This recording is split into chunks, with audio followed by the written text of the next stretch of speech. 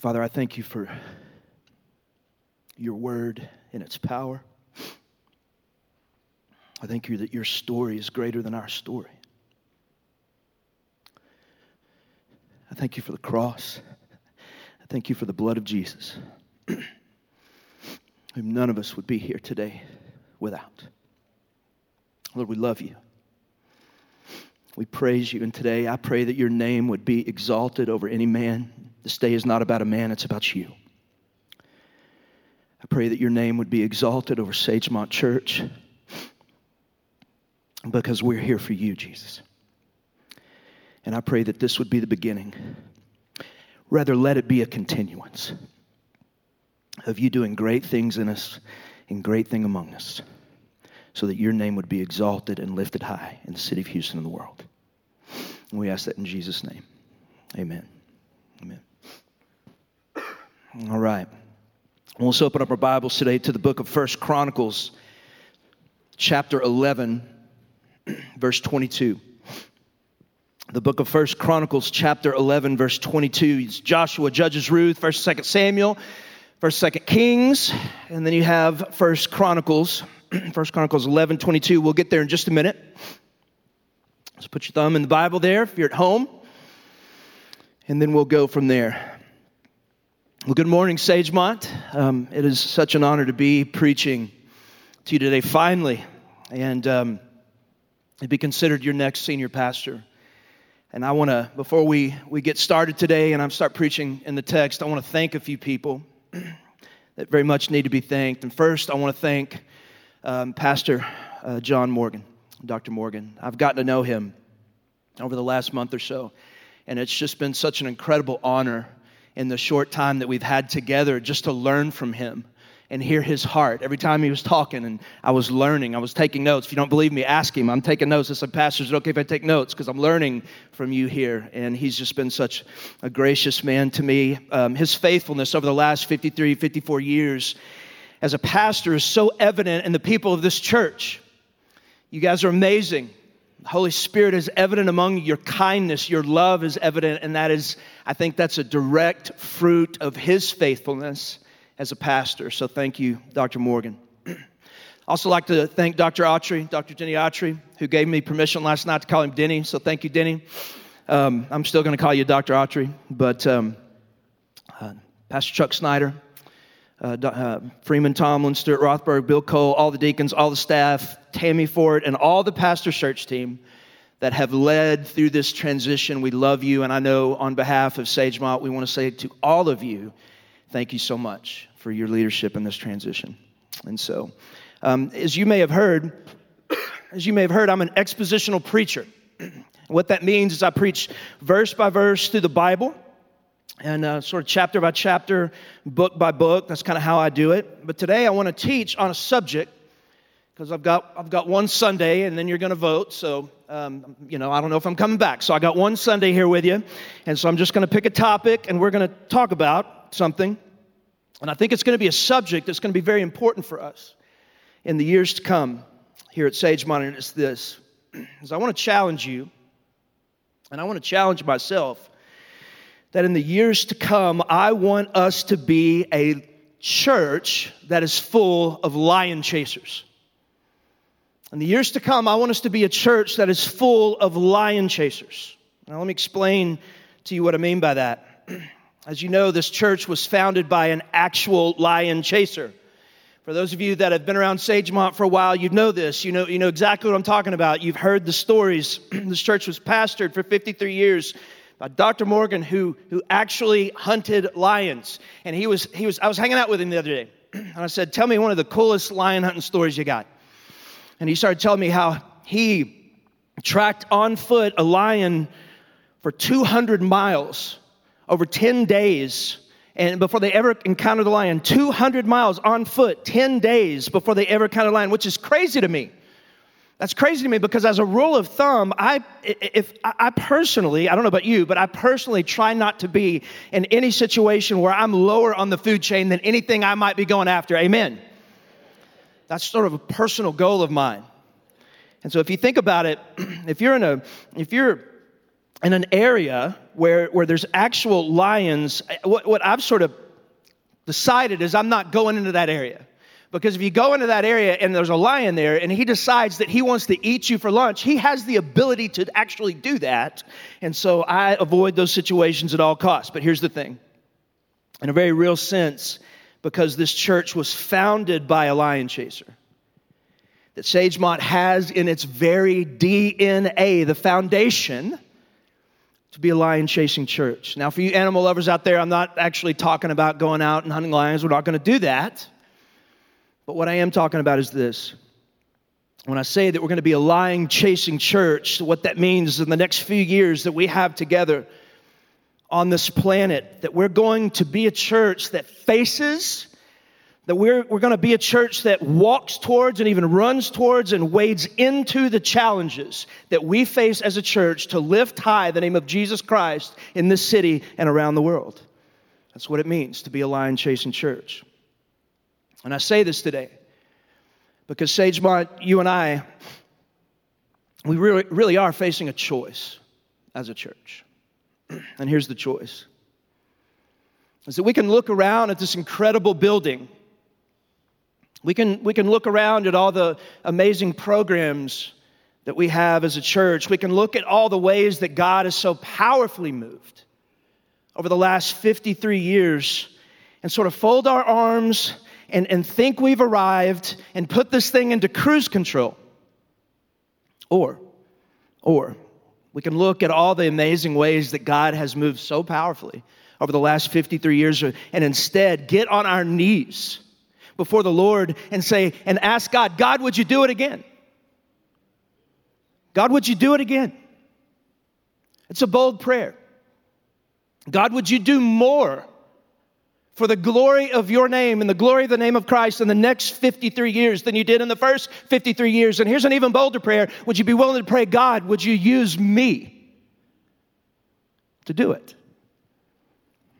That's the choice. And so that we face today. Every one of us faces that choice today, really.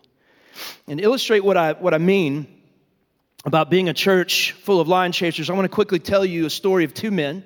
One of them you've probably heard of before. One of them you have heard of before. One of them you may not have heard of before. And those two men are King David and the captain of his guard, whose name is Benaiah.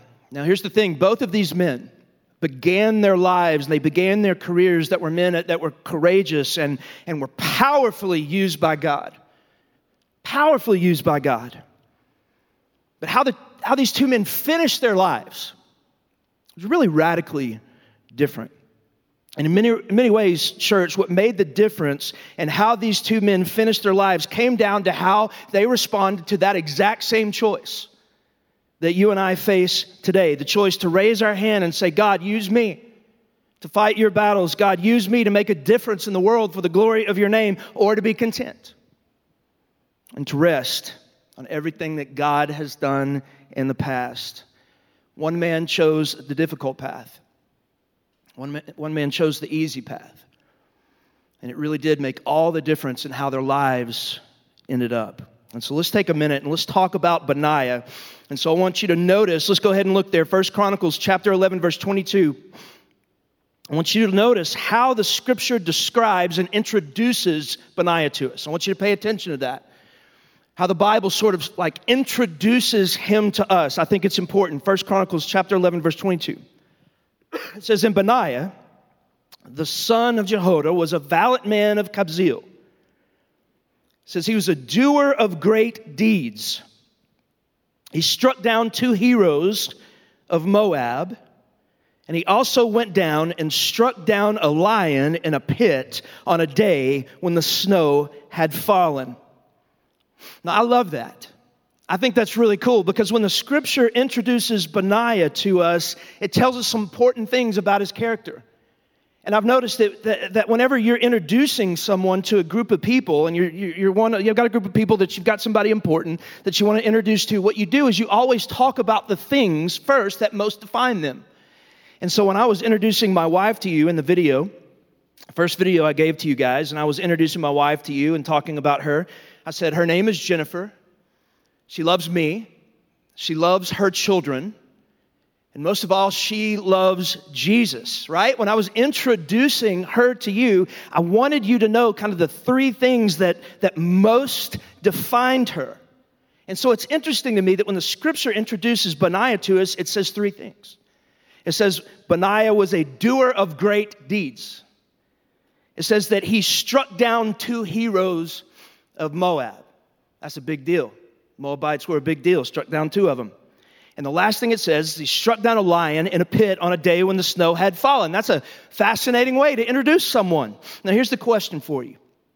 Church, why, when the infallible, Holy Spirit-inspired Word of God was introducing Benaiah to us, why does it include the fact that Benaiah killed a lion in a pit on a snowy day? Why does it do that? I think it's pretty simple. Church, I think the Bible wanted to make sure that you knew that Benaiah was a lion hunter. He was a lion chaser. It's who he was. It defined him. Chasing down lions and facing lions. It's who he was. It was a part of his DNA. It was his makeup. It's what he did. Now, what's interesting, church, is that the scripture doesn't really say much about that encounter. It doesn't tell us why he was walking in a pit on a snowy day. It doesn't tell us whether he was chasing the lion or the lion was chasing him. The only thing it tells us is that there was a moment in Benaiah's life where he sort of was walking around and he found himself face to face with a man-eating lion. And in that moment, he faced a choice that was really, really important. He didn't realize in the moment how important that choice was. In the moment when he was face to face in a pit on a snowy day with a man-eating lion, he was faced with a choice to do what I would have done, which is to slowly and quietly walk out of the pit. Amen. Or to face the lion and kill it.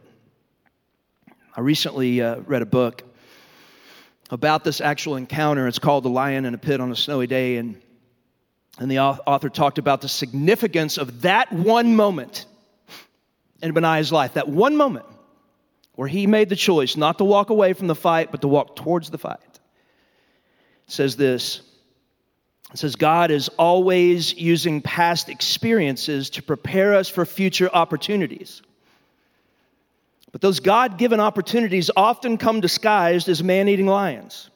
Now hear this, because I think it's crucial. This is how we react when we encounter those lions will determine everything.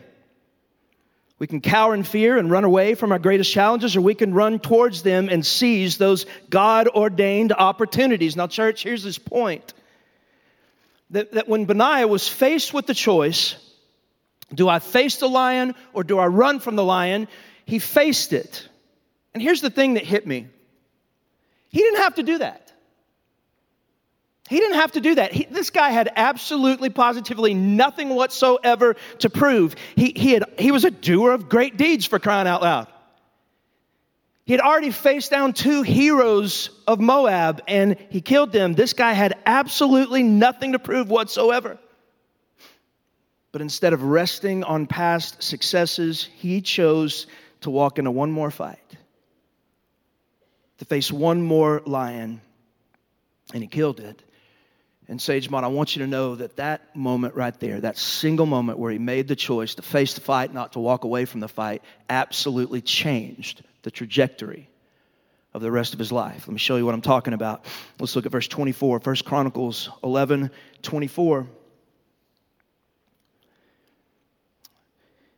It says, these things did Benaiah, the son of Jehoiada, and won a name beside the 3 mighty men. Verse 25, it says, he was renowned among the 30, but he did not attain to the 3. Watch what it says last there. It said, and David set him over his bodyguard.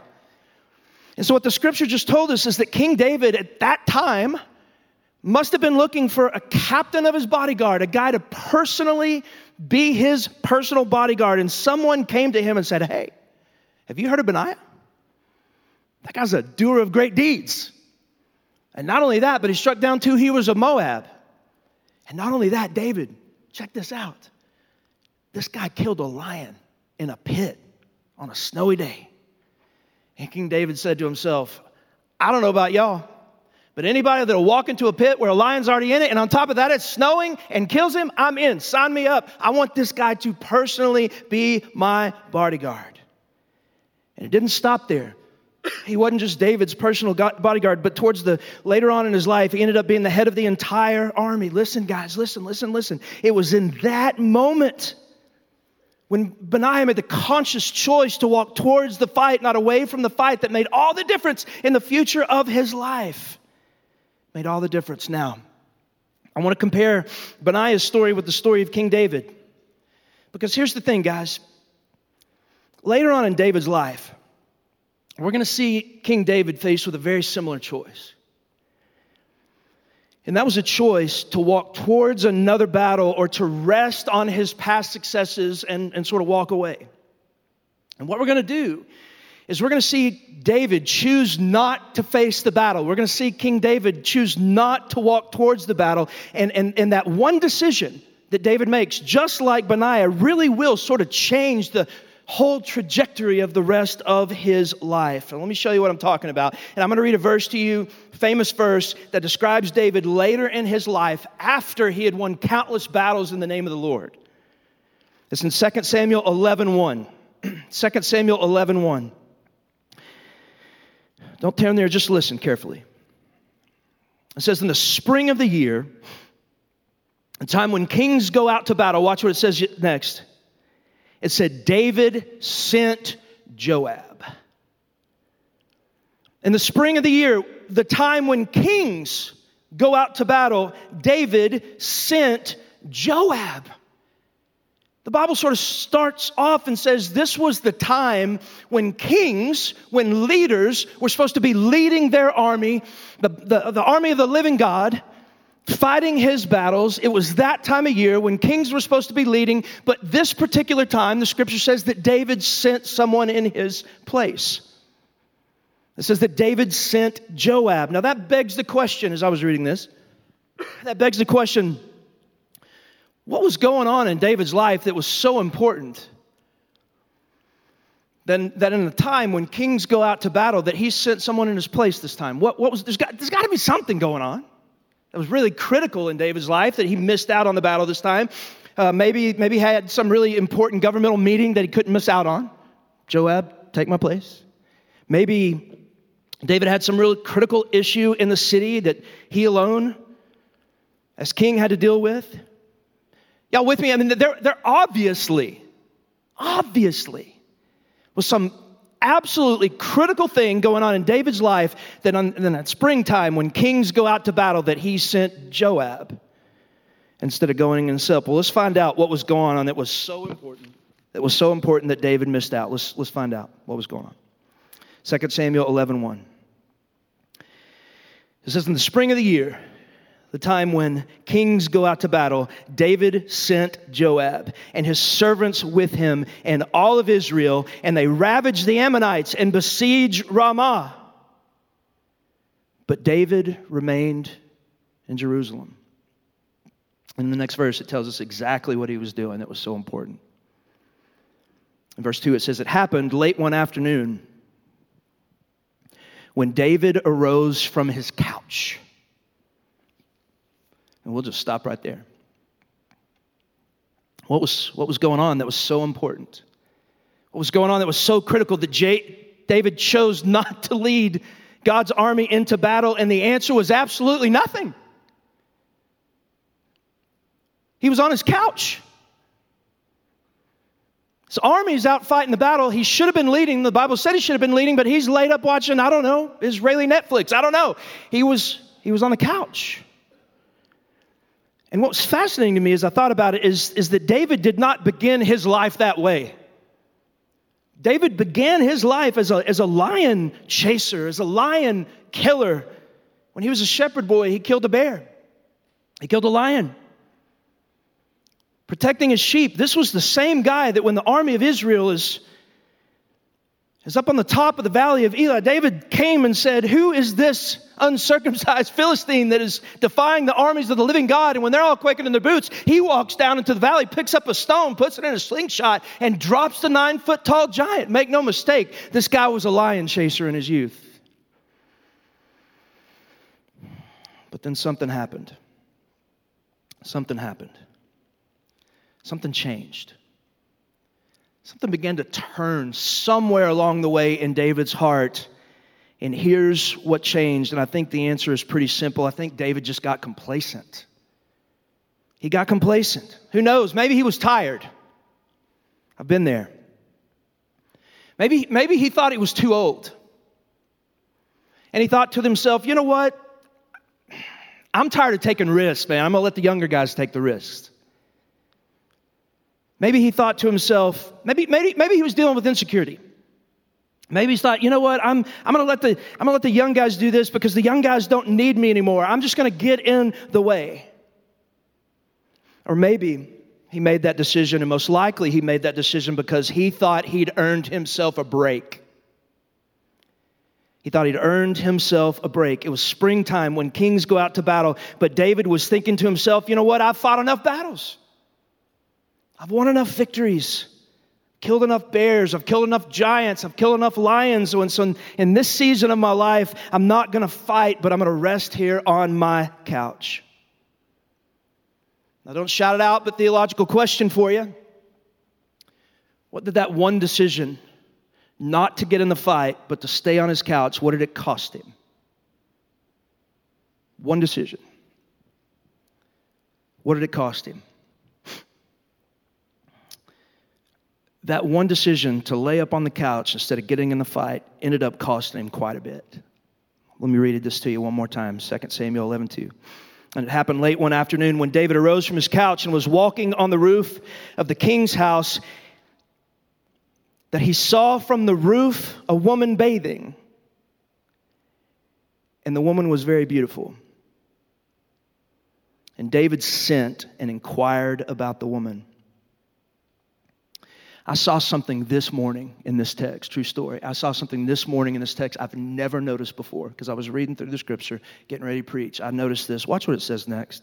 It says, and David sent and inquired about the woman. And one said, is it not Bathsheba, the daughter of Elam, the wife of Uriah? And so obviously David had seen this woman before. He had been looking before. He sort of realized that was her. And bottom line, this man was walking in complacency. He got bored. He should have been leading. He was up on the top of his roof. He walked out. He sees the woman. He's overcome with lust. And then it said he sent for her. And that one decision in many ways would absolutely ruin the rest of his life. That one decision that David makes when he should have been leading, he should have been in the fight, that one decision right there, his life would never be the same. And sort of, if you think about it, some men finish their life really well. Some women finish their life really well. Some people finish their lives really well, on fire for God, serving Him, going after everything God wants them to do for the glory of His name. And some men finish poorly. Some women finish poorly. Some people get focused on money. Some people get focused on retirement accounts. Some people get focused on success and power and approval and comfort, and they don't finish well at all. And some men and women just finish okay. They've got past battles and victories, but somewhere along the way they got complacent and they don't finish very well. And that's what is going on with David. And what led to that place where he sort of just finished his life, was complacency. And so here's the question, Sagemont. This is the point. This is where I'm going. Listen, this is exactly everything we're coming towards today, and it's this. We are faced with that same exact choice as a church. And the choice that we're faced is this. Are we going to spend the next years of Sagemont's story being a couch sitter or a lion chaser? I want every single one of you that is in the sound of my voice, that can hear my voice right now, I just want you to ask that question and do it before the Lord. Am I going to spend the next years of Sagemont's story, am I going to be a couch sitter? Or am I going to be a lion chaser?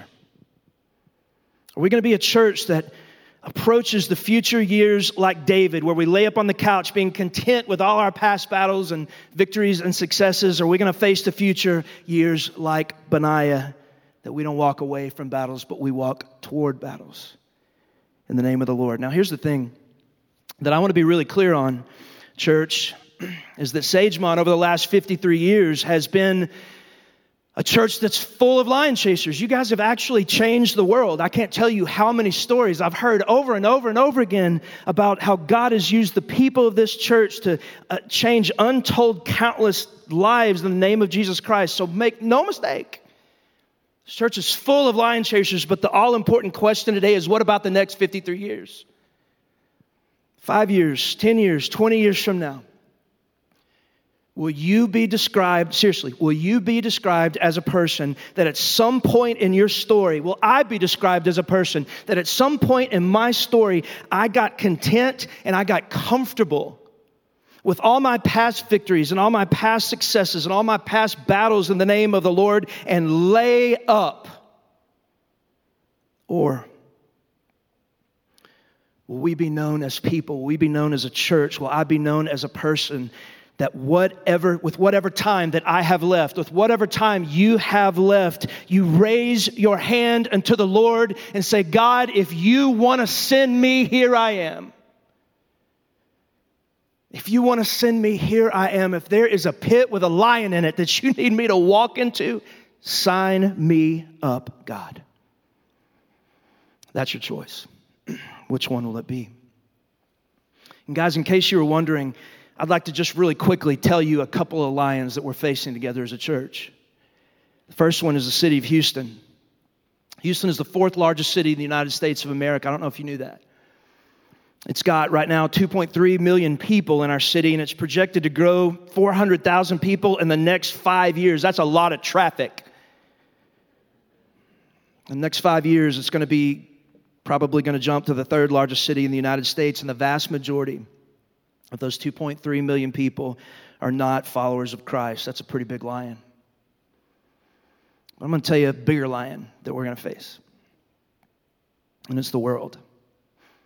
The world's population is getting close to 8 billion people, and of those 8 billion people, around 6 billion people are not Christians.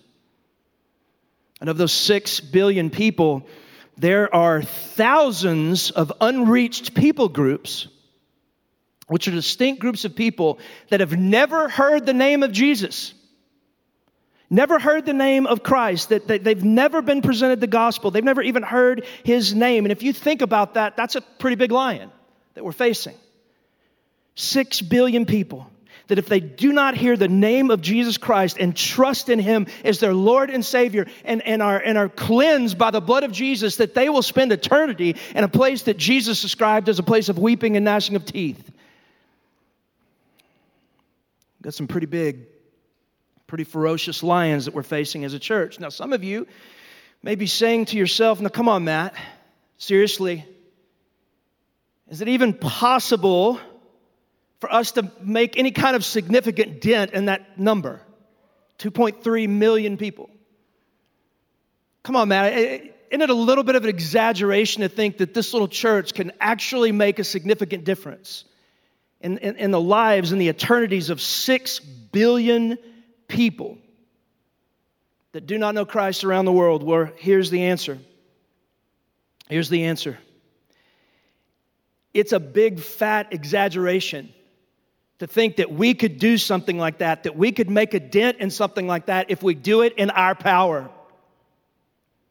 It is an exaggeration if we try to face lions like that in our own strength. As a matter of fact, it's impossible to face lions like that in our own strength. But the last time I checked, church, when it comes to his power, nothing is impossible. Do you believe it? Do you really, really believe that? That nothing is impossible with the living God? Here's another question. Do you really believe? Do you really believe that God can use you to make a difference in that 6 billion people? It's one thing to say, yeah, God can use us. Amen. I believe that. But it's another thing altogether to say, but God, could you use me? And there's a verse that I shared with you in the first video that I did for Sagemont. It's one of my life verses, Ephesians 3:20, and it has defined my ministry. It says this, it says, now to him who is able to do far more abundantly It's saying God is able to do something. This is what the Bible is saying. I'm not making this up. I didn't write this. This is the Bible. And it's saying that God is able to do something far more abundantly. If you look in the Greek, it's crazy. It's like he's saying God can do all this stuff. What can God do? Now to him, that's God, who is able to do, what's he able to do? Far more abundantly than all we can ask for or all we can think. And so what this is saying, it's incredibly comforting to me because I know that my imagination is limited sometimes. When I start having crazy dreams about, God, could you really use me to change the city of Houston? God, could you use Sagemont to change the world? Could you really do that? Then the enemy starts whispering. It's like, man, there's no way. But the scripture just said, now to him who is able, not us, but now to him who is able to do far more abundantly than anything we can ask or even think of. That's a lot. How's God going to do this? How's God going to do this far more abundant stuff? Watch what it says. Now to him who is able to do far more abundantly than anything or all that we can ask or think, according to the power that is at work within Bethmore. John Morgan, Matt Carter, Bill Cole, Chuck Snyder, my iConnect leader. No. It says, now to him who is able to do far more abundantly than anything we can ask or think, according to the power that is at work in us. In you. What that verse, by the way, this is not a verse that's talking about what God can do for you. This is a verse that's talking about what God can do through you. And what it's saying, guys, is that you have inside of you the Holy Spirit of the living God. Is that you have inside of you that at your salvation, when you trusted in Christ as your Lord and Savior, and you repent of your sin and you were washed with the blood, that he gave you the Holy Spirit. It is in you. The power that raised Jesus Christ from the dead lives inside of you. Do you believe that? Man, let him loose. Let him go. Let him work through you. He is in you. The power that raised Jesus Christ from the dead is inside of you. And that's why Paul says, now to him who is able to do more than you can even ask or think of, according to the power that is at work in you. How in the world are we going to reach 2.3 million people in the city of Houston with the gospel? The answer is you can't. But church, I'm telling you right now that he can. And he can do it through you. You know how I know that? Because he said he can. But God is looking for a remnant of people. No matter how old, no matter how young, that are willing to raise their hand and say, here I am, Lord, send me. I'm going to land the plane today on this sermon. I'm going to show you a picture. I'll go ahead and show it to you. This picture was taken in 1902 at a little Baptist church near Cedar Creek, Texas, near Athens, Texas, where I grew up. That pastor there on the left with his hand in the air is named Jeremiah Benjamin Moon. Is a cool name. This is a little church. I don't know the name of the church. I knew it was a Baptist church. They're in some part of Cedar Creek, and they're having a baptism service. I keep this picture, I have it framed, I keep it up on my wall in my office to remind myself of something. Because I was looking at this picture years ago, and I noticed something, because it's really cool, because every time I look at it, and if you ever want to come in my office and look at it, it's really cool. You study, I find something new about it every time. I don't know why people didn't smile back in the day. Does anybody know that? I have no idea why they didn't smile. Nobody smiled. There's like one little kid. He's like 4 years old in the back, and he's grinning. His mom saw the picture, probably he got in trouble. But every time I look at this picture, I see something new. And one day, y'all look at it real carefully, because I'm going to ask you a question. All right, y'all bring that picture down. Now, let me ask you this. One day I was looking at that picture and I noticed something. I noticed, and it hit me like a ton of bricks, I noticed that there is one thing that every single person in that picture has in common. And if you look closely, you'll catch it. Did you see it? Some of it might have hit you. I was looking at it one day. It hit me like a ton of bricks. I was like, there is one thing that every single one of these people in this picture has in common. You know what it is? They're all dead.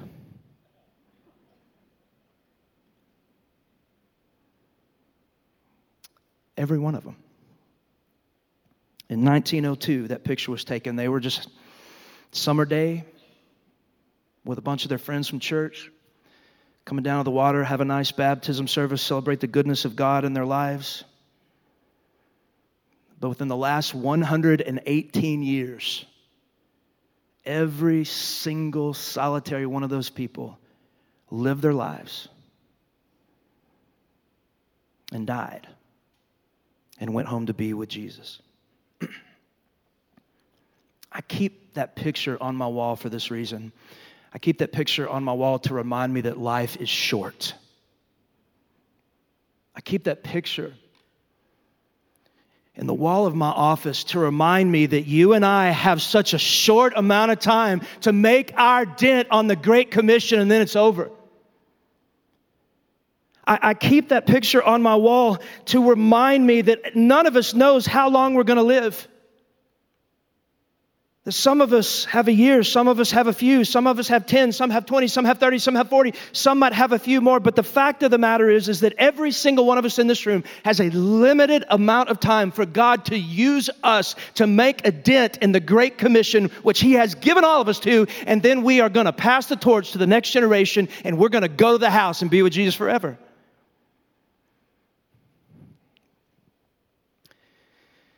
And I keep that picture on my wall to remind myself of that. And so the question, guys, that I'm challenging every single one of us, including myself today, is this question, and I'm going to land the plane and be done. Am I going to spend the next years of my life on the couch like David?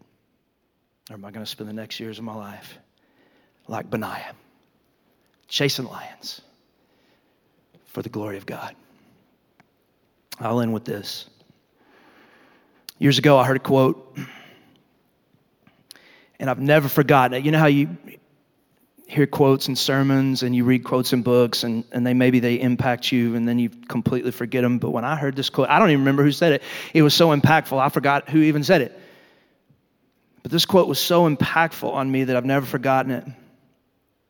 And some of you are going to hear it today, and you're never going to forget it either because it's going to define the rest of your life. And here's the quote. It says, I want to live my life in such a way that when I die, all of hell rejoices that I'm out of the fight.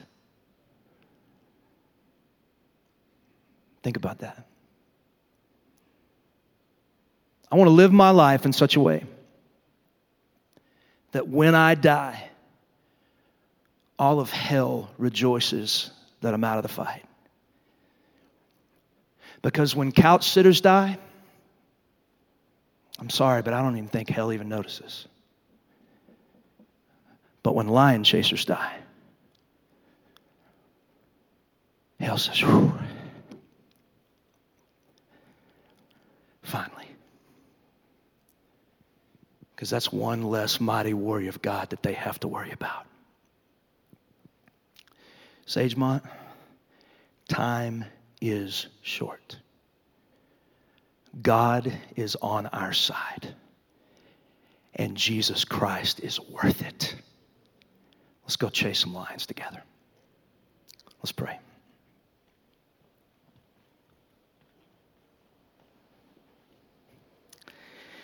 With your head bowed and your eyes closed, I think I'd be remiss if I did not remind anybody who is listening to me today, whether at home or even in this room, that you can't be a lion chaser if you're not first changed by the Lion of Judah. His name is Jesus. If there's never been a time in your life where you have said, Jesus, I need you to change me. I need you to save me. I need you to clean me up. I need you to make me new. All you have to do is say, Lord, I can confess my sins to you. And I ask that you would forgive those sins, make me clean by the sacrifice that you made on the cross. And save me, that you'd be my Lord, that you'd be my Savior. And he'll do the rest. The wages of sin is death, but the free gift of God is eternal life through Jesus Christ our Lord. Maybe you're listening to this today and you're a Christian, and if you're just completely honest with yourself, you're like, Matt, I've been on the couch.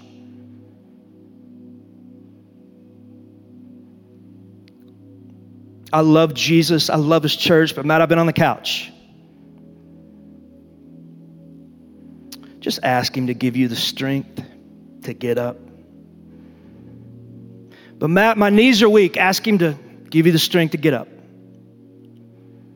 But Matt, I'm struggling to believe. Well, ask him to give you the strength to get up.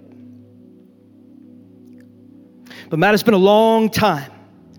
Ask him for the strength to get up.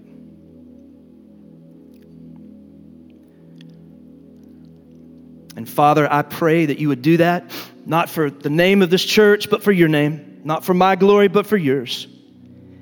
And Father, I pray that we would look back on this time, that we'd look back on this day, and we would be able to praise you and thank you for all that you've done between right now and then. And rejoice in you and say, God, you are good. And you are true to your promise. Lord, we ask you would do it all for your name. So it's in Jesus' name that we pray. Amen.